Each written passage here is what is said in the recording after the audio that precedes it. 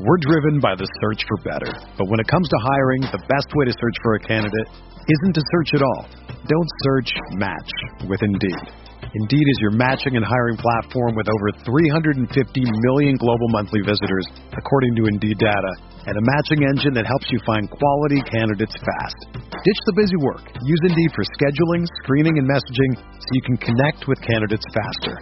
Leveraging over 140 million qualifications and preferences every day, Indeed's matching engine is constantly learning from your preferences, so the more you use Indeed, the better it gets.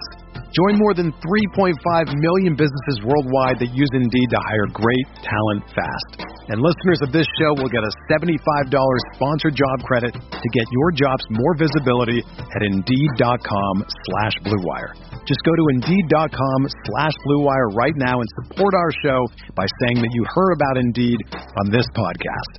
That's Indeed.com/Blue Wire. Terms and conditions apply. Need to hire? You need Indeed. This podcast episode is brought to you by Coors Light. These days, everything is go, go, go. It's nonstop hustle all the time. Work, friends, family expect you to be on 24/7. Well, sometimes you just need to reach for a Coors Light because it's made to chill. Coors Light is cold lagered, cold filtered, and cold packaged. It's as crisp and refreshing as the Colorado Rockies. It is literally made to chill. Coors Light is the one I choose when I need to unwind. So when you want to hit reset, reach for the beer that's made to chill. Get Coors Light in the new look delivered straight to your door with Drizzly or Instacart. Celebrate responsibly. Coors Brewing Company, Golden, Colorado.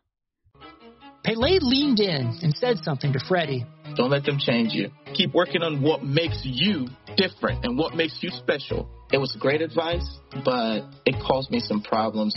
But what could change Freddie Adu? Soccer is going to explode, and it's going to be around this kid. We're the Beatles. Everywhere we went, it was the Freddie Show. And with that came the expectation, and with that came the pressure. New episodes of American Prodigy drop Tuesdays from Blue Wire Podcasts.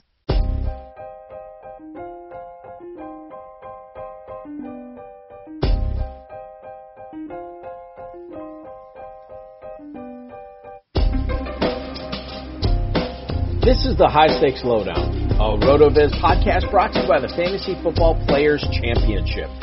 I'm Eric Balkman from the High Stakes Fantasy Football Hour and the FFPC.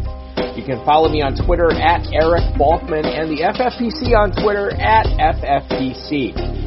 This week I'm speaking with Rick Raymaker, a FFPC main event and Football Guys Players Championship League champion many times over, and a high-stakes player who sits in 21st in this year's FPC and 85th overall in this year's FFPC main event.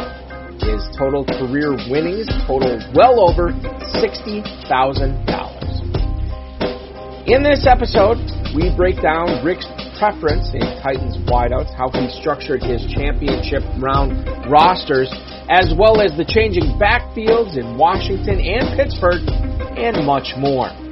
Before we get into the show, I do want to remind everyone that you can get a listeners-only 30% discount to a RotoViz NFL pass through the NFL podcast homepage, rotoviz.com/podcast. Your subscription gives you unlimited access to all of the RotoViz content and tools, and it supports the podcast channel as well. 2020 has already reshaped how we work, and it's almost over. Businesses across the globe are challenged to be their most efficient, which means every hire is critical. Indeed is here to help. Indeed is the #1 job site in the world with more total visits than any other job site, according to ComScore. Indeed helps you find quality candidates quickly so you can focus on hiring the person you need to keep your business going. Unlike other sites, Indeed gives you full control and payment flexibility over your hiring. You only pay for what you need. You can pause your account at any time, and there are no long-term contracts. And now, Indeed's new way of matching you with candidates instantly delivers a short list of quality candidates whose resumes on Indeed match your job criteria that you can contact the moment you sponsor a job, making Indeed the only job site that can move as fast as you do. 73% of online job seekers in the U.S. visiting Indeed each month, according to ComScore total visits. So, it's clear Indeed can help you get the quality hire you need. That's why more than 3 million businesses worldwide use Indeed for hiring. Right now, Indeed is offering our listeners a free $75 credit to boost your job post, which means more quality candidates will see it fast. Try Indeed out with a free $75 credit at Indeed.com/Blue Wire. This is their best offer available anywhere. Go right now to Indeed.com/Blue Wire. Offer valid through December 31st. Terms and conditions apply. The wait is finally over. Football is back. You might not be at a game this year, but you can still be in on the action at BetOnline. BetOnline is going the extra mile to make sure you can get in on every possible chance to win this season.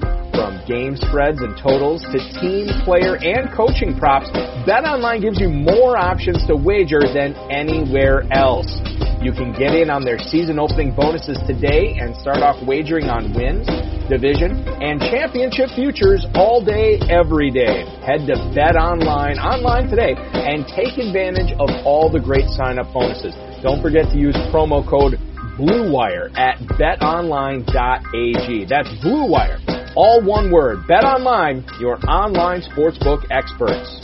Now, without further ado, here is $60,000 high-stakes fantasy football winner in the FFPC, Rick Raymaker.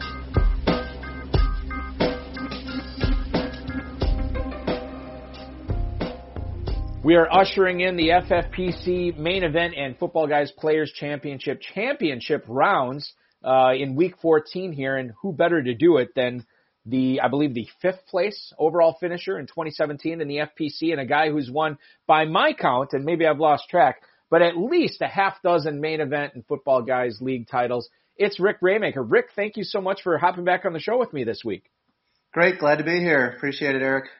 It's funny because whenever we do these shows with past, or current FFPC high stakes players, oftentimes we schedule them for Monday or Tuesday because Wednesday is a big waiver wire night. But as you and I were just talking about, waivers are closed for the season, and I don't know about you, but I think I was in the better part of 24 leagues this year, and all but 2 of them have waivers closed for the year, and they normally always processed on Wednesday evening. I am loving life having my Wednesdays back. How about you? Yeah, all the same, man. Tuesdays and Wednesdays for that matter. So it's nice having a little bit less stress during the week, that's for sure. Chris Vincent came on this program a couple of weeks ago and was talking about, how he's learned his lesson with COVID. And he said, I was at the first part of the season, I was doing waivers 2 or 3 times a week, getting my bids in. But because, injuries or COVID stuff changed it, he learned his lesson and he was waiting as late as possible to do his leagues. And that's sort of how I was too, just wait till the last minute. So you only have to do it once. But thankfully, that's all behind us. We can move forward to the championship rounds, which I know we're all excited about here to see who's going to bring home those $2 $500,000 grand prizes. You have a couple of teams in contention in both competitions right now, and I want to talk about your Football Guys Players Championship team that currently sits in 21st place right now. After what we saw on Monday night with Zach Moss fumbling early, and then really Devin Singletary took hold of that backfield afterwards, do you think he's won that job back and might sneak into some of your championship round lineups, or do you think it's still too dicey to count on him going forward as a flex or as a number 2 running back? Yeah, before I jump in on that Buffalo running back situation, I do want to call out that I do share this 21st place team with my buddy Jeff. So he's happens to be out pheasant hunting out in South Dakota this week, so he isn't able to join, but he's been someone I've been doing the leagues with for the last couple of years, and it's been fun. So this is his best year as well, so it's been a good year. So. And we had a good year this year, but we got beat in the playoff game when we ran into Darren Waller in the championship game. So I don't really want to talk about Darren Waller too much, but yeah, we put up 157 this week and lost by like 25 or 30. So, but that's fantasy, right? Yeah, it is fantasy. There's nothing you do. I always, and too, you talk about the main event in the Football Guys contest where best record is number 1 seed, number 2 is most points, 3 is next best record, 4 is next most points. And I obviously play in the Kentucky Fantasy Football State Championship, which has that similar rules. And I don't even look at live scoring during the season because all I'm focused on is putting up points because I can't control who my opponent is. And then finally week 12 and 13, that's when I started checking live scoring. And, I was very fortunate this year where I put up some good scores and won titles. But in the past, I've put up 160 or 170 and I lost. And it's just like, that stinks, but what can you do? That is fantasy. And you just got to tip your hat and move on because all you can do is put up the most points your team can. And you guys did. You put up respectable scores and then you just move on and hope, bigger and better things are ahead in week 16. That's right. That's all you can do. And it works itself out in the end too, right? I've won weeks when I had no business winning and I've lost weeks when I had no business losing, right? So it's just the way it works. Right. Yeah, exactly. Yeah. So back to those Buffalo running backs. Yeah. So this league was interesting too because we didn't end up taking a running back until the 5th round. So that kind of puts you behind the 8 ball to some degree, but it's kind of the way the draft fell to us. So we do have guys like Devin Singletary that are in contention for starting. And one call out is, hey, these strategies all work, right? I've had leagues with no running backs in the first 5 to 7 rounds. I've taken running backs in the first 3 rounds. They can all work. They can all not work. You just gotta go with the way the draft works. But with Singletary, Moss has kind of led the team in touches for the last 4 weeks, and he's averaging about 6 additional snaps per game. And Singletary really only got the nod after Moss fumbled in the first quarter there. So little shaky going with Singletary. But Singletary's a little bit better on catching the ball. So if they are falling behind, I could see Singletary being a decent play. They run into Pittsburgh this week, so I can't really see playing any Buffalo running backs against Pittsburgh. But when they got Denver and New England, definitely could be a good start. He looked okay. He looked okay on Monday night. But definitely a little bit cautious with Singletary. Hey, let's just branch off that a little bit as long as you bring up Pittsburgh. So the Monday night matinee, as it were, between the Steelers and the Washington football team featured some pretty dormant running games. And part of the reason for Washington was Antonio Gibson went down early. Part of the reason for Pittsburgh was they didn't have James Conner. Knowing that Washington will probably not have Gibson this week, knowing that Pittsburgh is probably going to get James Conner back, would you feel okay with starting Conner after, his trip to the COVID list and now back in the game in week 14? And would you be looking back at J.D. McKissic as maybe a number 2 running back, knowing how much Alex Smith likes to check down to the running backs and knowing Antonio Gibson, again, probably will not be active and McKissic should be getting a lot of targets this week. How do you feel about Conner and McKissic going into week 14? And before you answer that, I'll just tell you right now, just for the listeners too, as far as their schedule goes between Washington and Pittsburgh this upcoming week, you're looking at Pittsburgh taking on the Bills, as you just mentioned, with Singletary. That is in Buffalo. And then Washington travels across the country to visit the 5-7 San Francisco 49ers. So, Rick, your thoughts on McKissic and Conner? Yeah, so first up on Conner, right? So he's had a little bit of a disappointing season for probably a number of reasons, but he's really almost turned into a touchdown-dependent running back, which is a little bit of a surprise. I did draft him in a couple leagues, and he's been a little disappointing. He was catching balls in previous seasons, not catching a ton this year, and really turned into a little bit of a touchdown-dependent. And then obviously the Roethlisberger is throwing the ball a lot more than we've seen in the past too. So with Conner's medical history, with the COVID, I think I would be a little cautious about playing Conner. You may not have a choice. He may be clearly your best option, and I wouldn't blame you for starting him against Buffalo, whose defense can be a little bit shaky. But I'd be a little nervous on Conner. On the flip side, McKissic looked great, right? He caught 10 balls, I think, on Monday night after Gibson went out, and we do have Gibson on our team that we just were talking about. That's doing well in the Football Guys League. So that was a big hit to lose him. Unfortunately, I don't have I have McKissic behind him, but I would definitely feel comfortable starting McKissic. Yeah, McKissick ended up getting in that Pittsburgh game.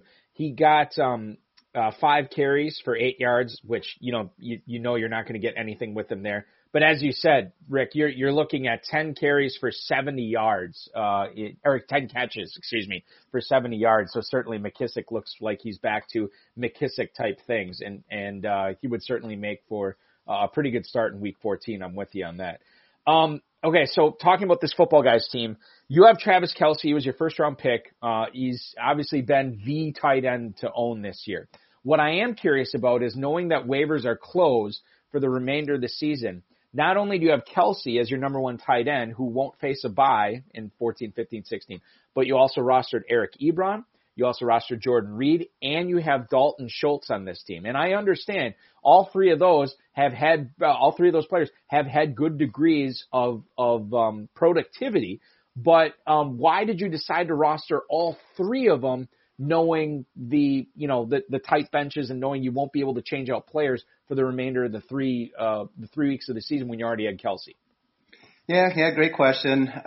That's a good debated topic for me and Jeff. So first off, I'll say Kelce's just been an absolute stud. So I just need to give him some kudos here on this fantasy podcast. I'm sure he'll be listening.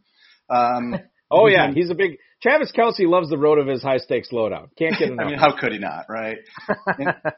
And if he's not the fantasy MVP, I don't know who is. Maybe James Robinson might be the fantasy MVP if he's not. But anyway, Kelce's just a stud. But if you look at our roster, right, our running backs are pretty weak, as we talked about already.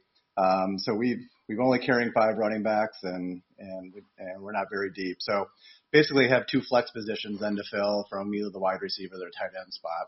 And obviously with this league's format, you get 1.5 points per catch in the tight ends, and that kind of balances the scale a little bit between wide receivers and tight ends. So we've always had a little bit of a bias towards the tight ends that are a little bit easier to find on the waiver wire, and can fill that flex 2 spot. I mean, you get 4 catches for 44 yards, right? You're at least up to like 10.5 points already. So that's kind of the way we thought about it. And Kelce's the number 1 tight end, Ebron's number 8, and kind of surprisingly, Dalton Schultz is number 10. So yeah. And I wouldn't have guessed that till I was looking that up. So hard to cut any of the top 10 tight ends out there. And if you look at their points compared to wide receivers, I don't know where you would think that Ebron and Schultz would land, but they're wide receiver 32 and wide receiver 33 based on points on full season. Wow.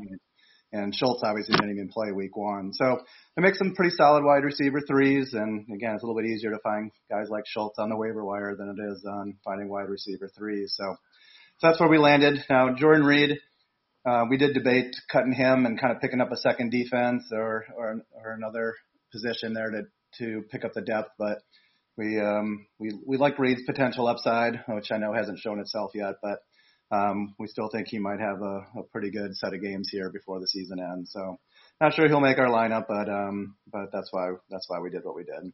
Got it. And that makes perfect sense. Now, 2 quick follow-ups based on how you answered that question. Number 1, George Kittle, you don't believe he'll be back before week 16 or before week 17, I should say?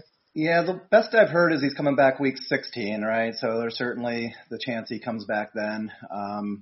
But who knows where San Francisco's season will be at that point. So I'm not sure if they're going to need to risk bringing Kittle back at all. But that will certainly remove Jordan Reed's value if Kittle comes back.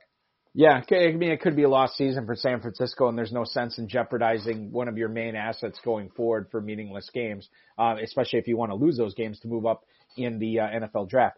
Second follow-up I was going to ask you about that. When you talk about picking up tight ends off the waiver wire, obviously when you're drafting these 20-round teams, and in a tight end premium format, those tight ends tend to get scooped up pretty fast. And a lot of times teams that ignore the position will add a bunch of guys on at the end. Now, I understand the whole philosophy of zero RB and being able to pick up running backs that have the opportunity presented to them as the season goes on, or maybe as in the early part of the season, like James Robinson this year is a pretty good example of that. But tight ends, you don't normally, I shouldn't say you don't normally, you don't hear this a whole lot that you can pick up tight ends off the waiver wire. As far as you and Jeff go, when you've done these leagues in the past, have you been pretty successful in waiting on tight end and then grabbing a backup to Kelce or grabbing a starting tight end off the waiver wire the first few weeks of the season? Has this been an approach that you've done not just this year but in years past? For the most part, I've done it as a tight end too. I typically try to make sure I get a good starting tight end somewhere in the first, say, 7-8 rounds, and getting somebody you can feel pretty confident you can start maybe in the first 6 rounds. You can start week in and week out. But as you look to start filling those flex positions, you certainly seem to have a few more options with tight ends than you do some of the other positions a little bit later in the draft for sure. Let's move on and talk about your main event team. 2,000 plus teams in this competition. You and Jeff sit in 85th place in this contest right now. A guy who had a massive game this weekend, partly because of his talent, partly because of the absence of Will Fuller, was Keke Coutee. And I should mention partly because of the talent of his quarterback as well to get him the football. So we always talk about the guy to own in weeks 14 through 16. Normally it's usually a running back. Sometimes it's been other positions like Tyler Higbee was the guy to own last year, obviously. Keke Coutee, he's got the talent, he's got the quarterback, he's got the opportunity. How likely is it that he could be the guy to own in the championship round in 2020, Rick? Yeah, so first off, for my main event team, I split this with a different guy named Andy. So I want to make sure he gets the call out here. He's been doing this with me for about a decade now. So and he's just recently retired out in Southern California. So he just golfs and plays fantasy all day. He's got me. Coutee, I don't know how to pronounce it. Coutee, I feel pretty good about. I love that Houston offense. I love Deshaun Watson. I like all the receivers. We've been pretty high on Houston wide receivers across the board this year. Hopkins awesome, but you had to invest pretty high to get Hopkins. But Fuller pre-suspension was great. Cooks has been pretty solid. So I'm super excited to be able to pick up somebody like Coutee this late in the year and pop him into the lineup, right? And I was lucky enough to get him for just $32 in the free agent bids. But at that point, only 4 teams could bid, so a little bit of an advantage there for teams that were still in the playoffs to pick up Coutee. And then now Bill O'Brien being gone, I really feel like that removes the shackles off that offense a little bit too, and I think they could have a great run. So I think they play Chicago, Indy, and Cincinnati down the stretch. Indy's of course tough, but Chicago and Cincy could be pretty good matchups for Keke and all the receivers. Yeah, and it too is one of those things. Like you're right. I mean, Indianapolis is the toughest matchup, but it's hard to put a finger on these slot receivers that can still get deep. Coutee has speed, but he's also a pretty good route runner, and Watson I think trusts him and knows where to find him, whether it's man coverage or zone coverage or what have you. So he's kind of a difficult guy for defenses to scheme for.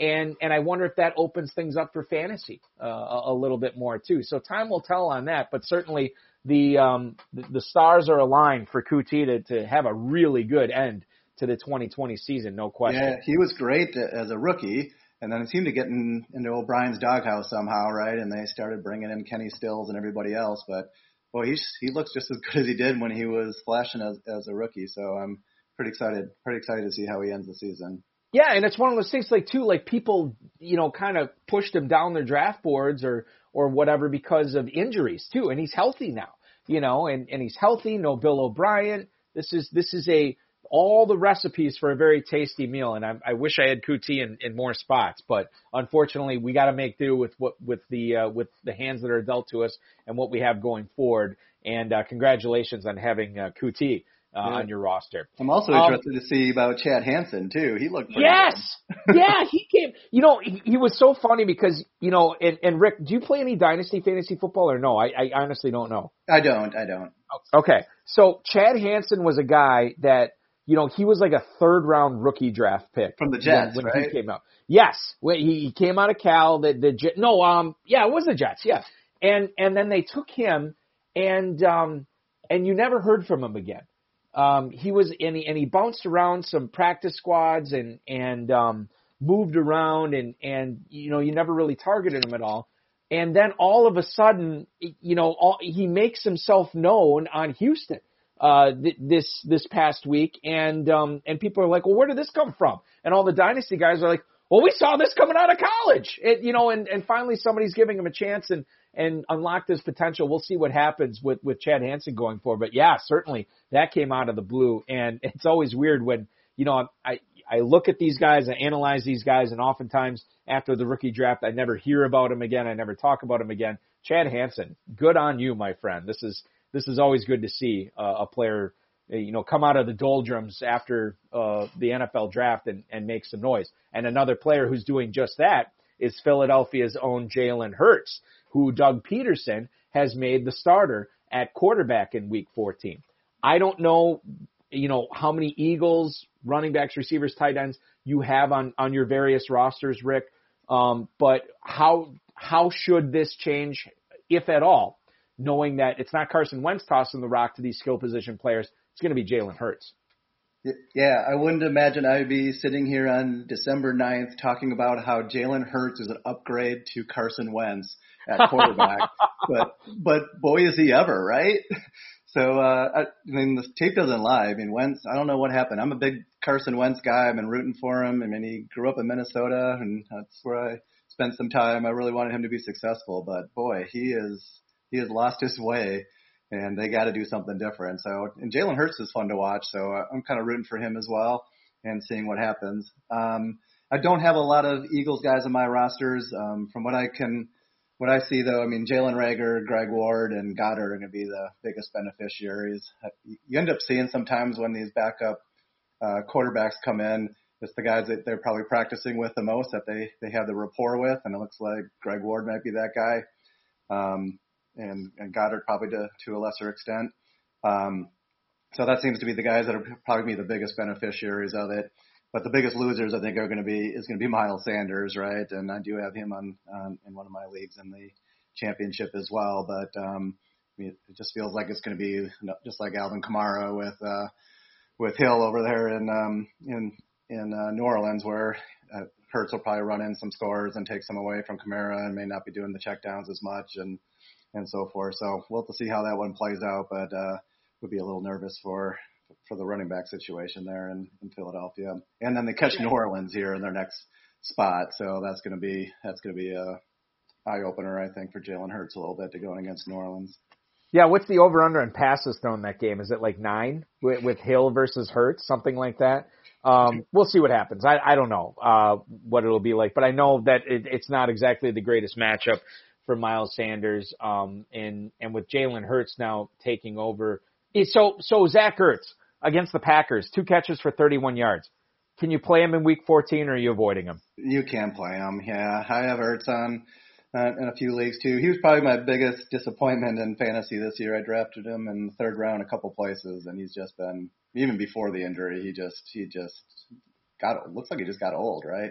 Yeah, he did, yeah. I don't know what happened on there. I'm going against that New Orleans defense. I believe that in that New Orleans defense right now. So kind of hard to start Ertz. I wish I could, but can't. I don't know how I can pull that off. It's funny about Ertz, and I think I've said this on this podcast and the High Stakes Fantasy Football Hour as well. Like, it always seemed that Zach Ertz would be downgraded unfairly in drafts. Like, I always got him at a discount.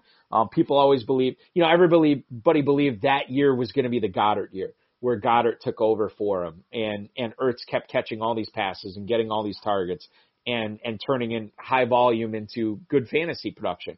And I always said, I'm going to keep doing it till it doesn't work anymore. And the last 3 years, I benefited greatly.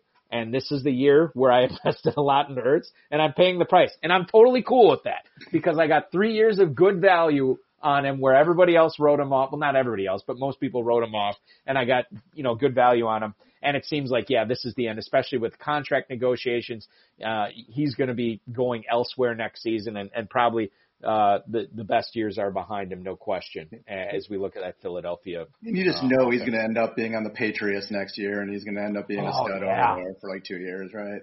You know what's so funny is, New England drafted Dalton Keene, and who is the other rookie? Devin Asiasi. So they drafted both those guys, and they haven't gotten a lot of playing time. I think one of them's on IR. like Ertz is the perfect bridge for those guys, right? Where he comes in and Cam Newton targets him like 100 times during the year. Asiasi and Keen get it. And then New England releases him after he leads them to a Super Bowl or what have you. And then Asiasi and Keen turn it on in 2022. And then they're the new Gronkowski and Hernandez. You know what I mean? Like this stuff writes itself, really, when you look at it. But you're right. Ertz probably could crush it in New England in 2021 for sure.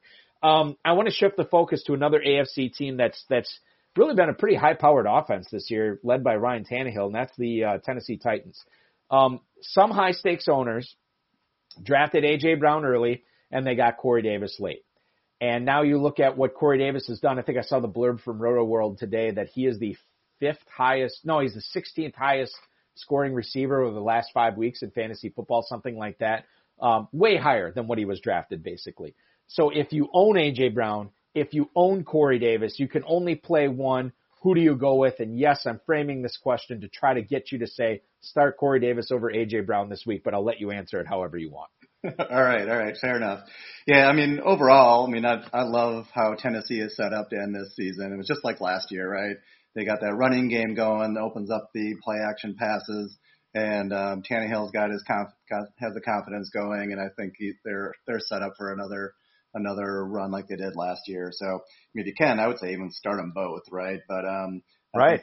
They got Jacksonville, Detroit, and Green Bay over the next 3 weeks, right? They don't have much of a defense between the three of them, so they're pretty well set up.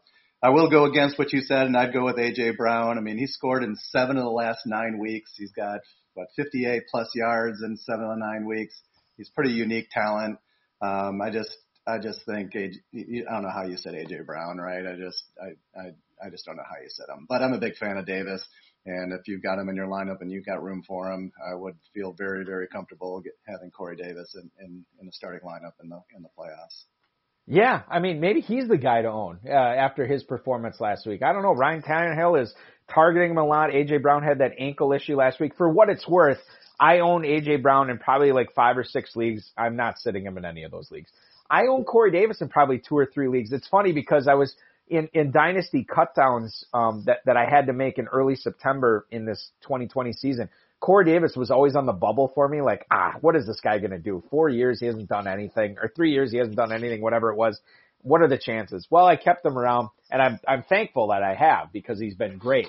And I'll probably play him in all my leagues as well. So if you can, and I'm with you on this, by the way, if you can only play one, I cannot sit A.J. Brown in favor of Corey Davis. And maybe that's the wrong decision, but I'm with you, man. Like, you got to play A.J. Brown over Corey Davis. How'd you feel about that fumble on the 1 yard line this week? Oh, God. So, and you know what made it even worse was I was recommending people on my shows to play Anthony Firkser this week because when I knew Jonnu Smith was going to miss.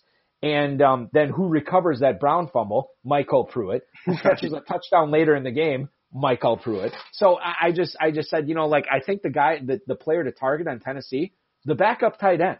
Whoever the backup tight end is going to get some fantasy numbers. Pruitt did it, and Firkser was still okay, 5 for 51. You could do a lot worse. But yeah, the fumble for A.J. Brown was really, really frustrating. But as you said, that's fantasy. Okay, so championship round, you've alluded to some of these players already with their upcoming schedule. Who's another sleeper that has 3 pretty good matchups, 3 matchups that you want to exploit, and probably not a lot of players will be deploying this specific NFL player in their starting lineups, but you think over the course of the championship round, makes a lot of sense to have in your starting lineup?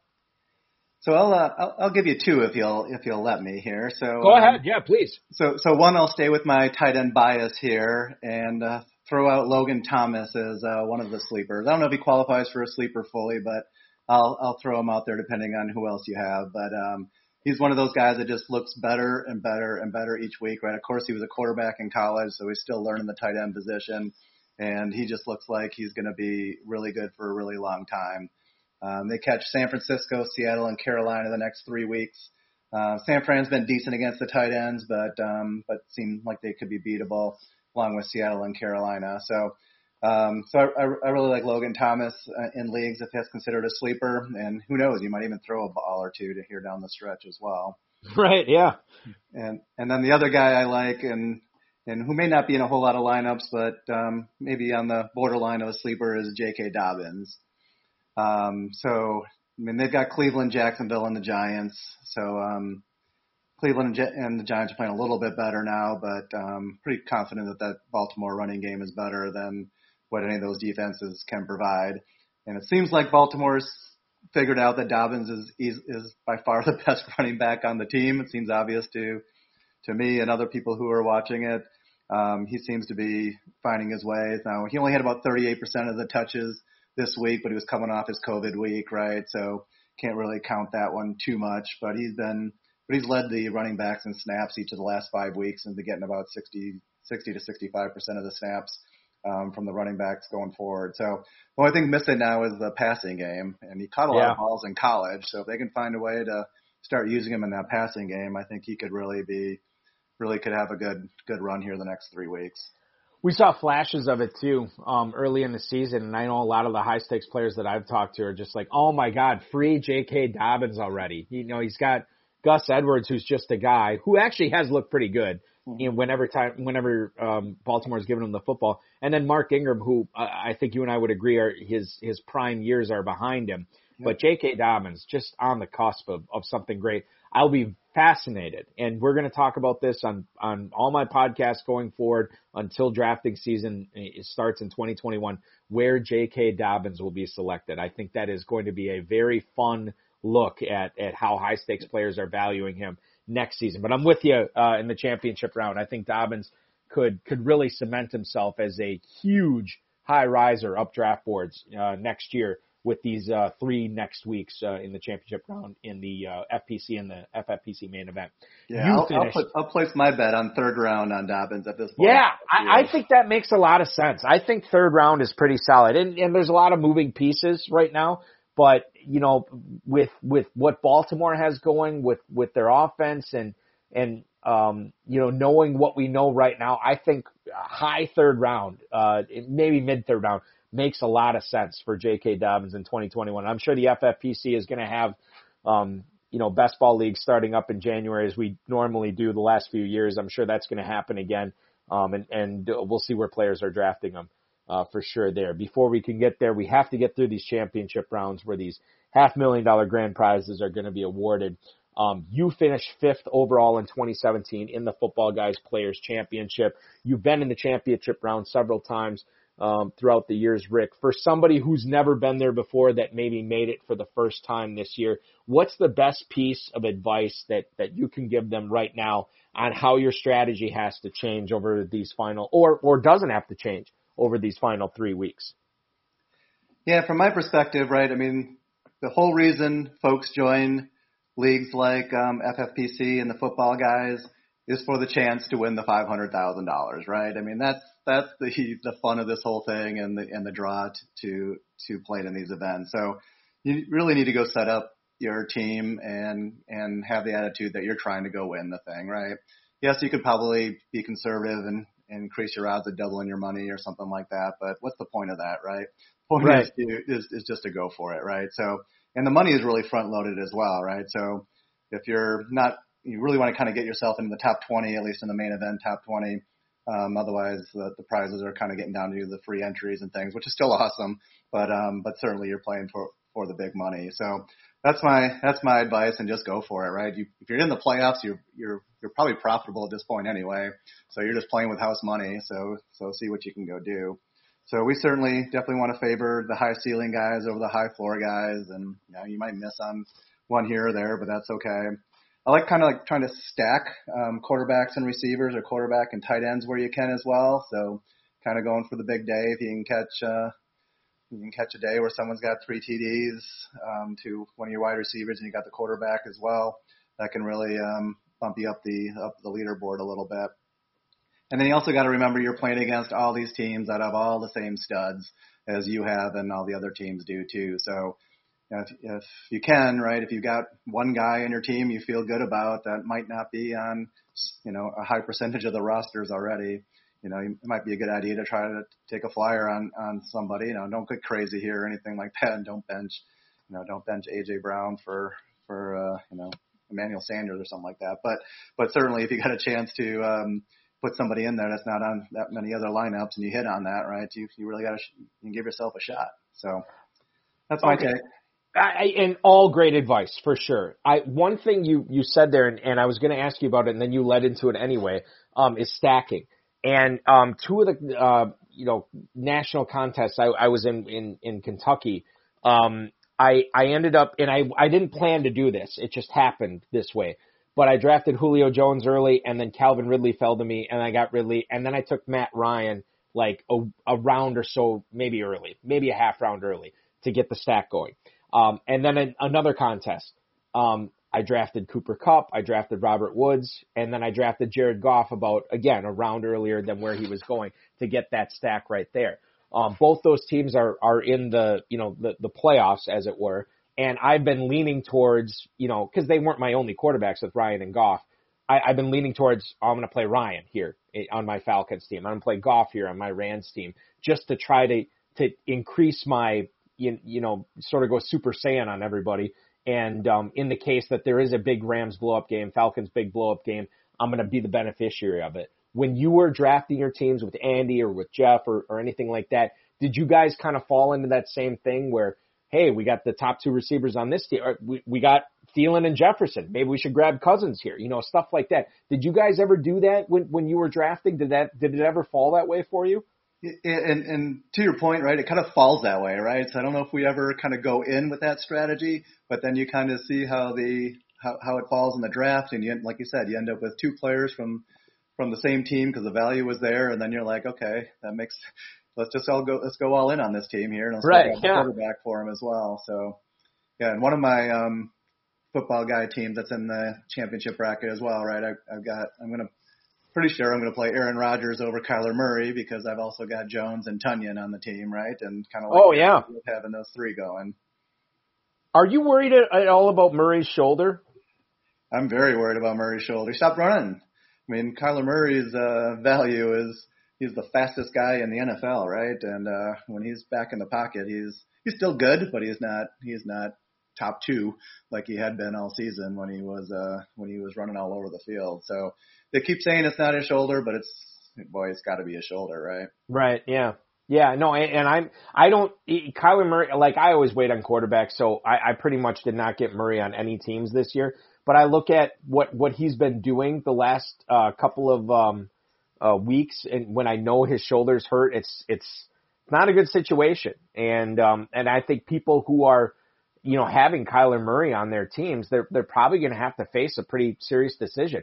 Kyler Murray or Baker Mayfield, Kyler Murray or Matthew Stafford, Kyler Murray or Matt Ryan, Jared Goff, some of these other guys that we brought up, guys that don't have near the upside of Murray, but clearly have two healthier shoulders than Kyler Murray has right now too. And I think, you obviously have, every team is different. You got to know what you're doing, but yeah, I think I'm with you. Like there's some trepidation with starting Kyler Murray right now, going forward. Let's touch on this too with the Falcons running game. Todd Gurley, Ito Smith, Brian Hill, nobody really separated themselves this past week. In fact, Raheem Morris said that, Gurley was not getting touches on purpose. They're really trying to manage his workload going forward. Are all three of those guys basically off limits as long as all three of them are active and healthy? Do you need to wait for an injury or something to happen to play these guys? Yeah, I think so, right? I don't have many Falcons running backs on my rosters, but I think you got to bench them all, right? They've got the Chargers, then Tampa Bay, and then Kansas City, right? And can't run the ball against Tampa Bay, and you'll be behind against Kansas City. So it's really, really hard to think about how you would play any of those guys. And right, and Gurley nursing his arthritic knee. And if Ito Smith is your best running back, I think you got to sit them all. I didn't go in depth on your teams in the championship rounds in either of these contests, but I am curious. And again, I just said it. Every team is different. You know what you got to kind of do with roster construction goes. If you have 4 stud receivers, maybe you carry fewer receivers. If you have 3 stud running backs, maybe you carry fewer running backs into the championship round where waivers are closed. Do you have a preferred roster construction on how you like to carry these, 2 quarterbacks, 2 tight ends, 2 kickers, a single defense, double defenses. Rick, what do you normally like to do when you have to hold these players for the remainder of the season? Yeah, and then this year, of course, with COVID and the pandemic, right, it makes it even harder, right? Because yes. one test on Friday night and everything changes for you, right? So right, this is probably the hardest year, I think, in terms of kind of getting your lineup set, right? And games could be canceled, right? Before you at least, hey, I can just carry one defense because I know they'll at least be playing, but you don't even know that anymore. You can't do that anymore either. That's a good point. Yeah. Right. So it's definitely been a little bit tougher. In some cases, I'm only carrying one defense into the playoffs. It's not my preference. I like to get at least 2. It's hard to kind of have one defense that's got 3 straight good matches there. So it's kind of good to have 2 defenses in there, but we didn't do that across the board. But kickers, you got to do it, right? You got to have a second kicker on there. You can't, between injuries and COVID, you can't risk putting up a 0 in your kicker spot during these playoffs. So we have 2 kickers across the board. And in some cases, we're even carrying 3 quarterbacks too, just because, it's obviously the highest scoring position. And with all the injuries and such, right? You just never know. And so in some cases, we're even carrying a 3rd quarterback. We got 2 studs, we're not, but in some of the areas where we went late on quarterbacks, we picked up a 3rd one. And then the other thing is just where can you handcuff to help yourself, right? So we kind of look at, the question I ask myself is like, what's the worst thing that can happen to this team in the 3 weeks of the playoffs? And then what can I do about it now with my last week of free agency to address that, right? And, and that team we talked about earlier, it was like, okay, the worst thing that can happen is Antonio Gibson gets hurt. So what can I do about it? So I picked up Peyton Barber in my last week, and then of course Gibson gets hurt, right? So not that I feel great about Peyton Barber as my solve for Gibson getting hurt, but at least I have somebody I can throw in that lineup if I need to. Yeah, and I think that makes all the sense in the world too when you talk about how to form those. It's God. I was so glad week 13, everything closed, because I have never played, and Rick, this is probably the same case with you. I have never placed so many kicker waiver bids as I did that final week, because I was trying to get that second kicker on my team to make sure that I was covered in case, COVID or an injury or anything like that. I mean, the last thing I want to do is roll into the big money weeks without a kicker. Or without a full lineup, I should say. I think back to, I can't remember what year it was. This was many years ago. Sean Coots actually won the Football Guys Players Championship, and he carried Drew Brees and Eli Manning as his only 2 quarterbacks. And this is back when Eli Manning hadn't, really done, quote unquote anything as a pro. And then Brees went down, and then he had to rely. Back then, it was Eli Manning was throwing a touchdown and like 2 or 3 picks a game, and then he had to rely on Eli, and he won the whole thing. I mean, he won the 6-figure grand prize with Eli Manning as his quarterback, and we talked I think we had him on the HSFFR, and I said, how did you feel about when Brees went down, you knew your only quarterback was Eli Manning? He's like, I felt terrible, Eric. It was bad. It was really bad, and he pulled it out, and listen, you can't cover for every possible situation. All you can do is the best, use the best information, or use the information to make the best possible decision at the time. And I'm going to do that right now to ask you how you feel about this final question. Week 14, a sleeper that needs to be in high stakes lineups for this week, and then a guy that a lot of people are probably going to start, but you think is going to be a bust, Rick. Yeah, so the guy I really like through for week 14, and again, you could probably question whether this is really a sleeper or not, but I'm kind of getting all in on Jonathan Taylor. I know he was a high pick for a lot of folks, and he's kind of disappointed everybody, but I really think he could really be he could be the Tyler Higbee of this year, or at least I'm hoping he could be the Tyler Higbee of this year, and just gets really hot, right? So they got Vegas this week, and I think we can run against Vegas. They got Houston after that, so that's I know you asked about week 14, but even into week 15, he could be a good start each week. So he keeps looking better each week. He's catching the ball more and more. I'm starting him over Myles Gaskin in one of my leagues this year, who I like Gaskin as well. I'm starting him over Cote as a flex, another one of my leagues. I will say I'm from Wisconsin, as you know, as you are too, so a little bit biased on Jonathan Taylor, but I'm really excited about to see how he finishes up this season. Before you give me your bust real quick, Jonathan Taylor, was it just a slow learning curve to the pros? Like, what was the deal? Because when Marlon Mack went down, everybody was, who had Taylor was, chomping at the bit to get to the championship round, and it hasn't happened for whatever reason. Now it seems like it's picking up a little bit. Why? What was the slow learning curve here with Taylor? What happened? Yeah, great question. It seems like it, right? It just seems that the light hasn't just completely gone on. He had a couple flashes early, and then he just he played really poorly for a few games as well. And Hines kind of looked like he was clearly the better quarterback or running back there. So I'm not sure exactly if he was banged up at all or if it's just a slower learning curve. But another guy that you talked about J.K. Dobbins and where he's going to go next year. I mean, I think Taylor will go probably even earlier than him next year in 2021. But I'm pretty excited to see how this finishes up for him. What about your bust for this week? A guy that people will want. I know Dalvin Cook's a popular choice with this going up against such a tough rush defense. I don't know if I could sit him. I own him in one league. I can't sit him in that. It's not in me. I can't do it. You cannot sit Dalvin Cook. You have to play him, right? You have to play him. You have to play Dalvin Cook. You got to play all your studs, right? I mean, people were talking about sitting Kamara with quarterback there too. You got to play Kamara, right? Yes, you do. Yes. Yeah, I'm a believer in player studs, right? I mean, you're just going to outsmart yourself down the stretch, even though who knows what's going to happen with all that. Right. Maybe some obvious picks here, but I mean, for one, you got to sit Kareem Hunt, right? I don't know what happened to him. He looked great and seemed to be gaining so much momentum throughout the season, but he's just been really looked pretty poorly the last 3 weeks, and now he's running into Baltimore, so that's probably an easy sit. The other one I would say is, I love the Niners offense, and I'll be probably investing in them next year, but I don't know how you can play many of those guys against the Washington defense, which is looking better and better. Ayuk looks good, Deebo looks good, Mostert.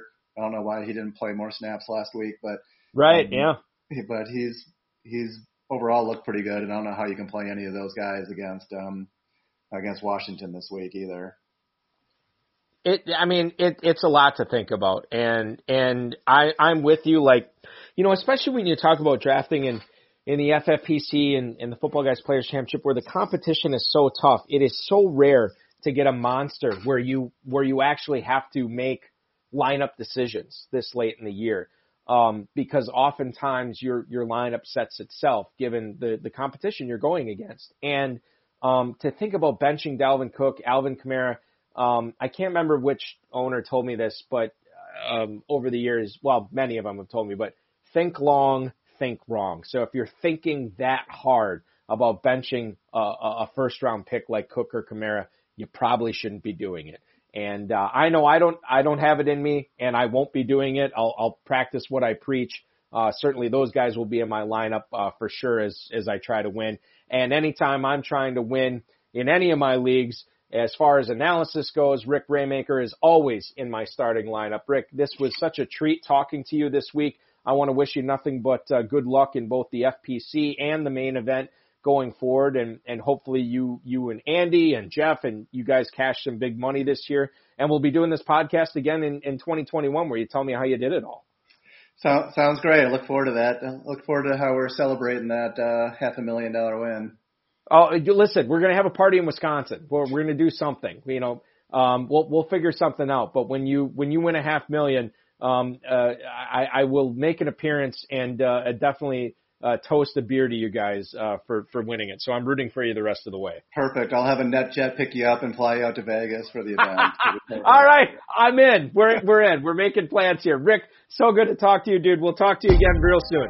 Sounds great. Thanks.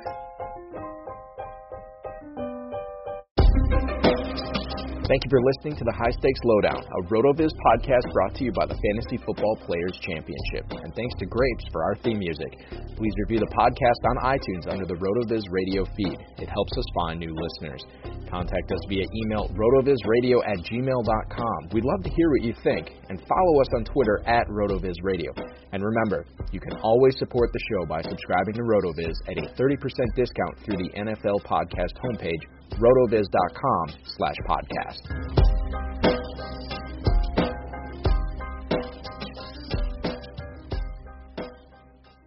Everyone is talking about magnesium. It's all you hear about. But why? What do we know about magnesium? Well, magnesium is the number one mineral that 75% of Americans are deficient in. If you are a woman over 35, magnesium will help you rediscover balance, energy, and vitality. Magnesium supports more than 300 enzymatic reactions in your body, including those involved in hormonal balance. From functional medicine doctors to mental well-being and female hormone experts, we all know that magnesium is the one mineral to improve all aspects of well-being and health. But which one? Magnesium Breakthrough from Bioptimizers, the trusted choice recommended by leading experts with 7 best-absorbed forms of magnesium to ensure your body receives the support it needs for overall well-being. Go to bioptimizers.com/balance today and use code BALANCE10 for 10% off. Support your journey to wellness at bioptimizers.com/balance. Magnesium Breakthrough from Bioptimizers, your foundation to optimal health and vitality.